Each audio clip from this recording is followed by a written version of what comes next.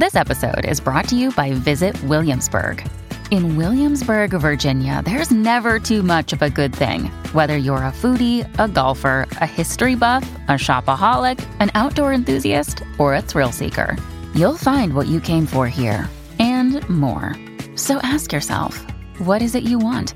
Discover Williamsburg and plan your trip at visitwilliamsburg.com.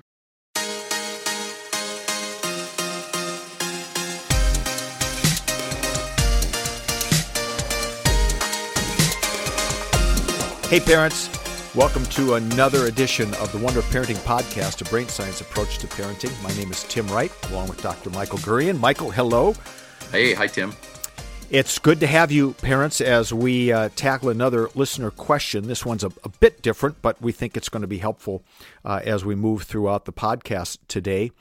I want to encourage you to head on over to wonderofparenting.com, wonderofparenting.com, where you can submit your questions, and we'd be happy to put those in the queue. And also, please check out our sponsors, A Place of Hope, the center up in the Seattle area, up in Edmonds, and we see this every time we get together with you. If you are ever in crisis, that's the first place you want to start. They do such great work, and we appreciate their willingness to support our podcast.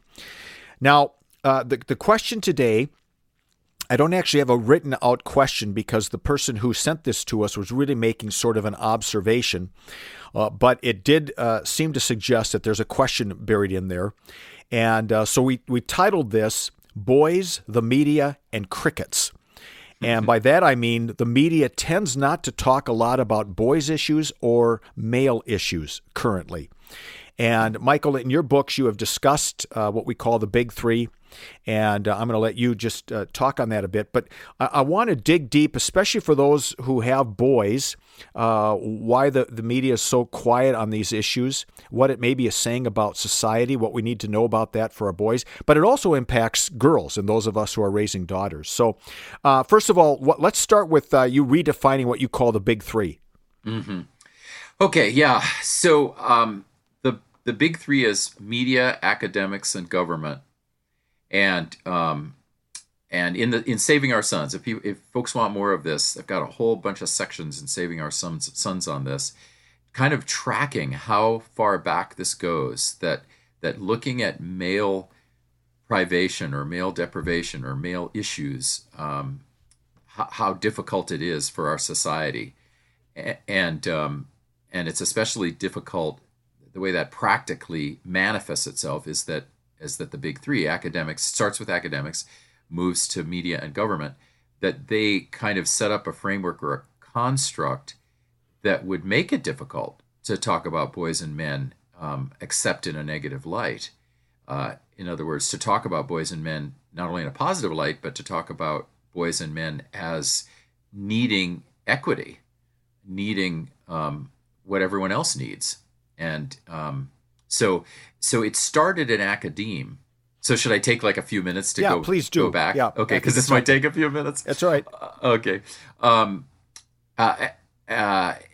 course, it started back, hundreds of thousands of years ago, and I don't mean that glibly, but certainly we know, starting about 5,000 years ago, somewhere between 5 and 10,000 years ago, there was so much population increase, and which led to war. We came out of hunter-gatherer times in which there was really more equity sort of for all human beings, but life was very hard. And then, once we get agrarian around 10,000 years ago, agriculture, etc., now we get a lot of population growth. And as we get a lot of population growth, we get more war over territories and resources, etc. And as that happened, we gradually developed a cultural framework, which we now call the patriarchy, this cultural framework to manage large population systems. And it was a top-down, alpha male-oriented system. And we've survived and thrived in part because of the patriarchy, and that's its own podcast. But at the same time, girls and women, became second-class citizens.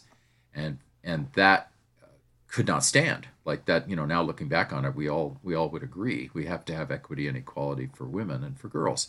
And in those alpha-driven warrior cultures, we didn't have a lot of that. And then that came down through the systems and through the Industrial Revolution. By the time we got to Industrial Revolution, we could create economic systems in which we could have equity. And we should have done it earlier, but we certainly could do it once we hit that economic framework in which everyone could be essential to an economy, female, male, everyone. And so we could gradually get equity. And of course, 100 years ago, suffragette movement got women the vote, and all sorts of things have happened to bring equity and equality. Now we get to where we are, and I'm going to say now, but I really mean our present era, which started in the 60s. As we get into the academic components of the early feminist movement became philosophically more about equality than equity. The word equality was always used. Women's equality was always used. It was used by Susan B. Anthony and everybody, and it's a good phrase, and we all, I think, know what we mean by that. However, when we get into the early feminist movement, and it's very much an academic movement that then entered the grassroots and that it kind of cross-pollinated. That early feminist movement did some things that are different than what Susan B. Anthony and those folks were doing. That movement said males and patriarchy are the problem. So it isolated this framework, the system called patriarchy, analyzed it sociologically, anthropologically, saw that it existed, saw that the Bible is patriarchal and these sorts of things, all of which I think is true. But what it did is it took that and it said, well, not just that system, but males themselves. So males themselves are the problem. Masculinity itself is the problem. Grouped it all together and decided that the solution was to, on the one hand, to keep arguing that males are the problem, that as I say, my phrase is males are villains or victors, but not victims. So they're the villains, which of course all over the media and everywhere you see males as villains or sort of buffoons, or males are the victors. In other words, they run everything, they win every war, and they're the alpha males. So, but not all males are alpha, right? Only a few males are alpha, and not all males are villains. In fact, most males are not villains. They're really good people. But that early framework of early feminism kind of laid this out. And it laid out that women are victims, and that women are victims not just of a system, but women are victims of males. Males are villains, women are victims.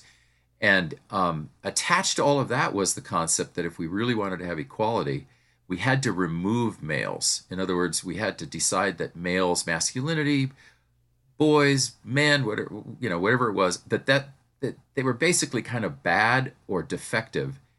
And as long as they existed as boys, let's say, girls were going to be victimized. Girls and women would be oppressed. So we had to sort of remove all that. So we had to remove male and female. So we had to move toward androgyny, in which there isn't really much of much male or female. We're all kind of the same thing or going toward the same thing.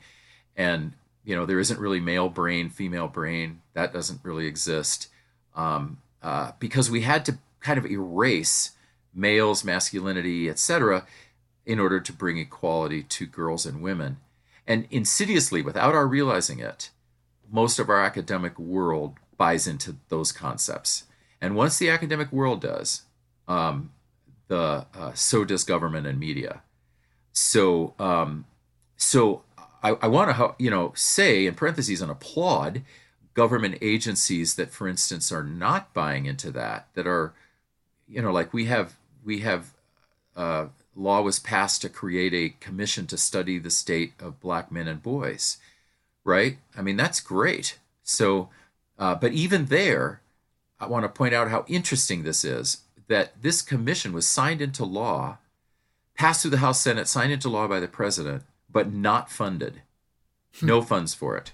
It has to be all volunteers who are going to study the state of Black, boyhood and manhood in America, and then are going to give a report once a year on what they see. And this is really typical because when the White House Commission for Girls and Women was signed into law very early in the Obama administration, it was given tens of millions of dollars. And its subcontractors were given all this money to spend, but not so with a commission to study boys and men, and also not so even in the Obama administration when, thankfully, they created My Brother's Keeper, which was another network to look at black boys and black men, what was going on, especially with black boys in our country, which is great. But politically, they couldn't get that funded. So Obama had to go out to corporations and say, well, look, will you fund it? Because politically, it's so hard to get it through the government that boys and men need help. So I think it started. I think there are many reasons, and we all would agree on female equality, of course, many reasons. And then I think now we are seeing the power of a kind of, now that I look back on it, weird early feminist vision, but it's got incredible power, and it kind of rules the roost. And so it's very hard for us to get real attention and funding to help boys and men. Mom deserves the best, and there's no better place to shop for Mother's Day than Whole Foods Market. They're your destination for unbeatable savings, from premium gifts to show-stopping flowers and irresistible desserts. Start by saving 33% with Prime on all body care and candles. Then get a 15-stem bunch of tulips for just $9.99 each with Prime. Round out Mom's menu with festive rosé, irresistible berry chantilly cake, and more special treats. Come celebrate Mother's Day at Whole Foods Market. Hey, it's Ryan Reynolds, and I'm here with Keith, co-star of my upcoming film, If, only in theaters May 17th. Do you want to tell people the big news? All right, I'll do it. Sign up now and you'll get unlimited for $15 a month and 6 months of Paramount Plus Essential Plan on us. MintMobile.com/switch. Upfront payment of $45 equivalent to $15 per month. Unlimited over 40 gigabytes per month. Face lower speeds. Videos at 480p. Active Mint customers by 531.24 get 6 months of Paramount Plus Essential Plan. Auto renews after 6 months. Offer ends May 31st, 2024. Separate Paramount Plus registration required. Terms and conditions apply if rated PG. Our country does not seem to be a country of nuance. So you're either all the way for this, or you're all the way against that, or whatever it might be. But we can never seem to meet in the middle, and we always have overreactions to things, and so the pendulum always just swings way over one side and then way over to the other. And that seems to be one of these issues where we know, I think all of us who are people with good hearts, we know that our daughters have not always been treated equally to boys. But that the story is not found just in saying that all guys are bad. What does this storyline that masculinity is toxic, boys are bad, that we hear in the media, what does that do to the psyche of our boys, even if it's just subconsciously? What are they hearing from media right now? Yeah, that's a big thing to talk about. It's hard to track. And so it doesn't get enough measure, I don't think. The effect of spending so many decades denigrating males, how do you track that? Like, how does that affect an individual boy? How do you track it? Hard to track. But we all can see it. We can see the purposelessness in our young guys. We can see guys trying to develop a masculine code, and masculinity is, by the way, of course, a very positive thing. We've talked about that. Masculinity is very positive. It's about honor. It's about sense of enterprise. It's about caring for your family, Well, so much denigration of even trying to get that males aren't taught that. And so some of their sense of purpose just doesn't develop in them. And to some extent, they just will rebel against all the images of boys being either villains or being stupid, and they'll rebel against that, and they'll go do things that are high risk to show they're a man. And that's not really what we want for them. We don't want them to do these incredibly high risk things that put them in prison, but they haven't gotten the development from their culture that we need. And one of the reasons that in my work, I stopped delineating nature and nurture, and as the only two primary elements, I started delineating nature, nurture, and culture. And the reason I do that, and I do that in like all my talks and all of my work, and our Guerrero Institute trainers also do it, we talk about nature, nurture, and culture, because in the last 50 years especially, our culture has become so strong an influence on child development that we, of course, our nature comes first. our genetic code, who we are, that comes first, and then next comes nurture. It comes your mom, your dad, or however your family's constellated. Your attachment figures, and then extended family. All of that is nurtured there. And then it becomes coaches, teachers, could be counselors. So the people who are intimate with you, who nurture you, that's nurture. So you start out with nature, then nurture, but now we have culture, and culture is so huge, and especially because of media, that boys can have this positive nature, let's say, which they do, and then they can be nurtured well, but they enter a culture that is so male hating that it can have a profound influence that can, to some extent, override nurture and nature, and they go do these terrible things that then feeds the cycle, because then the big three says, well, look at these boys, look at men, they do these bad things, they're bad. And of course, it's a vicious circle. So I think at one end you find males being withdrawn and more depressed because they're not getting from culture the signals they need about how to be good men. So they withdraw. And on the other hand, I think you see them becoming, hyper aggressive and violent and doing high risk bad things. So it's kind of fight or flight. I mean, that's often what males do when faced with something that's overwhelming. They withdraw or they fight. And some of the bad stuff males are doing now is fight. It's fight mode. It's a survival fight mode against the fact that they simply have not been nurtured by culture or by their systems, whether it's schools, counselors, wherever it is. Their systems don't understand them as males, don't know how to help them as males. Those systems are underfunded to help them as males, and don't provide them with what they need. And I think our culture is, to a great extent, as you've identified, not providing them with what they need. It's just kind of battering them or underserving them. So usually during our podcast, we try to get specific with parenting questions, but these overarching issues really do feed into the whole parenting experience of how culture is explaining to us what our boys should look like or our girls should look like. And that's why we're doing this big broad stroke today, to get a sense of some of the influences out there that do impact our boys, or even the way we see our boys. I think back, it was a few years ago now, I was watching CNN News, and they're not the bastion of conservatism. So I think there are some who would say they lean liberal. I tend to watch them because I think they're probably in the middle between Fox and MSNBC. But regardless, they ran a story about this whole thing about wages and equality in wages. And the usual storyline is that women make 80 cents for every dollar that men make. And CNN came out with a story that said, there's new studies that say that actually when you compare jobs to jobs and you compare risk and all that there's hardly a pay gap at all. And I heard this story reported once, and then it just disappeared. I never heard it again. Right. Even though I know it's there, you find it, it's there. Is that kind of an example of the media saying that doesn't really fit the storyline we want to perpetuate?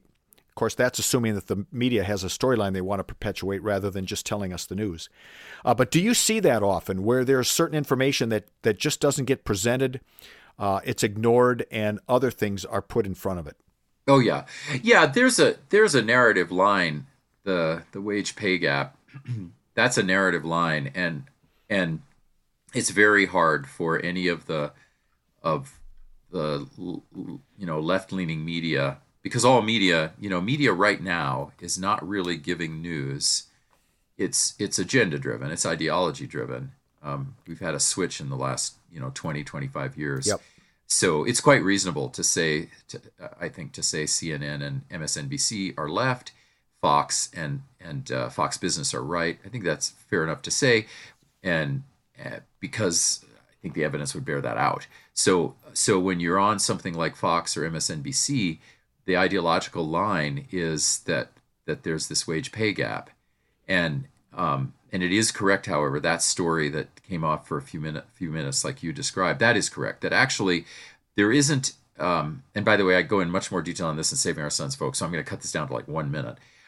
Because for a lot of people listening to this, they'll say, what? Of course there's a pay gap. The pay gap is an aggregate gap.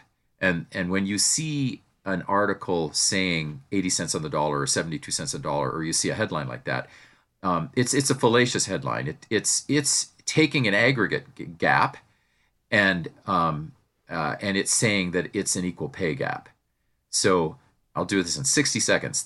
In the aggregate, women make less money than men in the aggregate. And the primary reasons for that, you've described one of them, is they don't tend to take jobs where there's higher risk.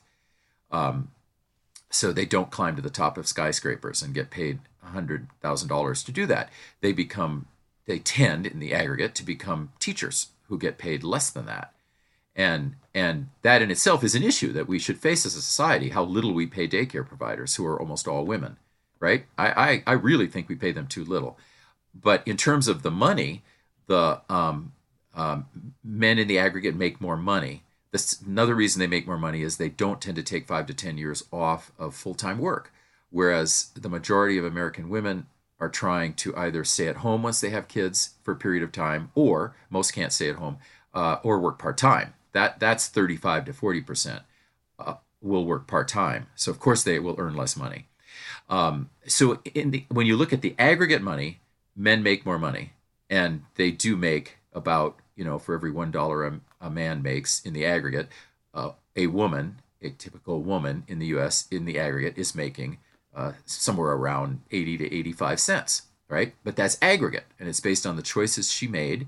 And it also takes out community property. The other problem with that statistic, another reason it's fallacious, is that most women whose finances would go into that figure, they are married and they're involved in community property. So the money the man is earning that is getting put through that statistical array as male money, it's not really male money. It's community property money.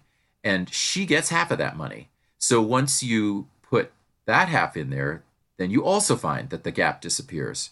Hey guys, it is Ryan. I'm not sure if you know this about me, but I'm a bit of a fun fanatic when I can. I like to work, but I like fun too. It's a thing. And now the truth is out there. I can tell you about my favorite place to have fun. Chumba Casino. They have hundreds of social casino style games to choose from, with new games released each week. You can play for free anytime, anywhere. And each day brings a new chance to collect daily bonuses. So join me in the fun. Sign up now at ChumbaCasino.com. No purchase necessary. VGW Group. Void where prohibited by law. See terms and conditions. 18+. Lucky Land Casino, asking people, what's the weirdest place you've gotten lucky? Lucky? In line at the deli, I guess? Aha, in my dentist's office. More than once, actually. Do I have to say? Yes, you do. In the car before my kids' PTA meeting. Really? Yes. Excuse me, what's the weirdest place you've gotten lucky? I never win and tell. Well, there you have it. You can get lucky anywhere, playing at LuckyLandSlots.com. Play for free right now. Are you feeling lucky? No purchase necessary. Void where prohibited by law. 18+. Terms and conditions apply. See website for details. So when you see the headline, folks, it's put out there for good reasons. Everyone wants equality for women, which we all agree on. We all want equality for women, right? But it is fallacious. And the reason it survives, I think, the headline survives and is used so much by political candidates, is that it ends up being anti-male, right? Because who's the villain in this? And when people sit back and go, well, look, there isn't equal pay for women, but men get it. So what it does is it says, well, men are villains. Men run the systems and they're villains. And it also says to the society, men don't need stuff. They have it already. Men don't need money. They don't need financial help. They don't need social programs. They have it already. It's women who don't make money who need it. And that then creates this war between women and men, what we call the gender war. And these headlines continue the gender war, right? And then when for 3 minutes someone else comes out, myself or Warren Farrell or CNN did it for 3 minutes, or Mark Perry or Christina Hoff Sommers. I mean, there's a number of us who are sort of nationally known who are saying, well, wait a minute, that's not exactly true. It only lasts a few minutes and it doesn't get much play because the narrative has to be, in order, the media and the big three, I think, have decided that for social justice to occur, we have to sort of tell these lies. And this is one of the lies. Another one of the lies that did the same thing, that made men into bad guys and said men don't need help, was the headline for 1 in 5 American college students are sexually assaulted. 1 in 5 females, women, college students are sexually assaulted while they're in college. Okay, false statistic, no bearing on reality. In fact, the number is around 1 in 1,000. And then, you would say, okay, look, 1 in 1,000 is too much. And that's true. We would like it to be 0. But there's a big difference between 1 in 1,000 and 1 in 5. But the 1 in 5 took hold and created terms like rape culture, et cetera. So then we're trying to deal with that. And we're saying, okay, wait a minute. Most guys are not rapists. In fact, most college women are quite safe. Men do need a lot of help. A lot of bad things happen to men. They need help too, It's not just women, right? If you say any of that stuff, then you're cast in a certain negative light by the media or by whoever. You're a zealot, or you hate women, or whatever it is, And when in fact what we're trying to do is we're trying to bring equity. We're trying to say, in a society, women and men both need help. Girls and boys both need help. We need to spend our money helping both. We need to have social programs that help both. Social justice requires us to help both. So I think that's another example of what you were talking about, that rape culture thing.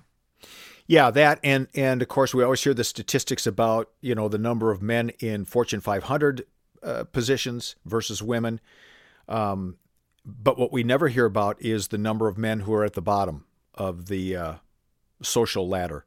The socioeconomic ladder, where there are far more men than women who've bottomed out or don't have what they need to survive. And so if I remember right, men sort of are at the top and at the very bottom, but that's right. Women tend to be in the middle. Yeah. Males definitely top and bottom, and that even shows up with boys in school, where you have a few of these genius males. Yeah. Tend to have more genius males than females. And that's its own topic we can talk about the brain, as well as nurture and culture. There's all sorts of elements there. But you have more genius males, and then you have more failing males. So the A's and the F's tend to be males. No, the geniuses and the F's tend to be males. Mm-hmm. But in schools, A, B, C's, A and B especially, tend to be more female. B, C, D, F tend to be more male. So geniuses, yes, and then failing, yes. And when you think about employment, this is a really interesting one. In the U.S. pre-COVID, so we're not taking into account the COVID unemployment. Pre-COVID, we had around 9 million American males who had stopped looking for work, could not find work and stopped looking for work. They don't get counted in the unemployment statistics. There are also, actually, there were like 2 or 3 million females who had stopped looking for work. But those stats are done differently. One, a lot of those females were doing stay-at-home. Then we have to bracket in with the welfare system. That's its own bracket. And a lot of females are working part-time, so they wouldn't, even though they're not making much money, they were working part-time. So their numbers didn't reach the 9 million for the males. And there are a lot of reasons the males stop looking for work. Some is laziness, etc. We can certainly judge anything. But a lot of the reason they stopped looking for work is we're not jobs for these guys. They stopped looking for work, and so they didn't get counted in the unemployment stats. So the unemployment stats looked really great pre-COVID, right? It looked like we only had 2 to 3% unemployment. But then we would wonder, why isn't our economy great? Like the stock market was great pre-COVID, yes, but why all these people who can barely get by? What is that about? That's where you see so many men underserved. And when men are underserved, that means their families are underserved. Mm-hmm. If you have a male who has stopped looking for work, cannot find a job, has tried for a year, has tried for 2 years, he's also got a family. And that puts a significant stress on the family. So failing males, not only they fail themselves, and not only does the society fail them, but it fails their families. And it's another reason that we have got to really get people reoriented toward the fact that, yes, women struggle and girls struggle. Yes. And equally so, boys and men struggle. But it's the male struggle we don't track. And when we don't track it, it has these consequences for daughters, for sons. You get men who have stopped looking for work. Very often divorce occurs. And then they're distant from their children. Then their children don't have fathers, and that's its own cascade of issues. Or you mass incarcerate males, especially black and brown males, and you mass incarcerate them. They cannot father their children. More likely for then their children to become violent, or at least to fail, and then they're incarcerated. So all of these things create cycles, and the origin of the cycle. There are a lot of origins of the cycle, but the origin we're talking about today is we don't talk about males who need help, and once we start talking about it, to tell you the truth, we'll start overwhelming our system, because we'll go, okay, we got those 9 million. Then look at this 20 million over here. Then look at this 10 million over here, and then we'll say, oh my gosh, we maybe have 50 million males in the U.S. underserved. Now what do we do? And of course, that's going to be overwhelming. Yeah, but we got to look at it. We do, and this is, we're talking about these things because it does impact our boys. It impacts the way that we parent our boys, recognizing that there are some of these storylines that they're growing up under. But you mentioned it. If we don't serve our boys and our men well, it has a detrimental impact on our daughters and on the women in our community as well. Because men who are driftless, men who are aimless, who've lost their purpose, their passion, they end up hurting society in a variety of ways, not just violently, but as you said, they don't have access to their children. They don't bring important masculine energy to our community. So this isn't an issue just about boys. This is how it impacts all of our culture. Did I lose you? Oh, I must have lost you. So I just summarized everything that Michael was saying. I don't hear him. Maybe you all do, but I don't hear him at this point. And so it could be that his mic just dropped off. But nonetheless, you had a chance to hear Michael, and it's good stuff. Check out Saving Our Sons by Michael Gurian or The Minds of Girls. And both of those books deal with these issues from a global perspective and then very practical. Hey, we thank you for listening in. We hope that you'll have a great week and join us again next time for the Wonder of Parenting podcast. Lucky Land Casino, asking people, what's the weirdest place you've gotten lucky? Lucky? In line at the deli, I guess? Aha, in my dentist's office. More than once, actually. Do I have to say? Yes, you do. In the car before my kids' PTA meeting. Really? Yes. Excuse me, what's the weirdest place you've gotten lucky? I never win and tell. Well, there you have it. You can get lucky anywhere, playing at LuckyLandSlots.com. Play for free right now. Are you feeling lucky? No purchase necessary. Void where prohibited by law. 18+. Terms and conditions apply. See website for details.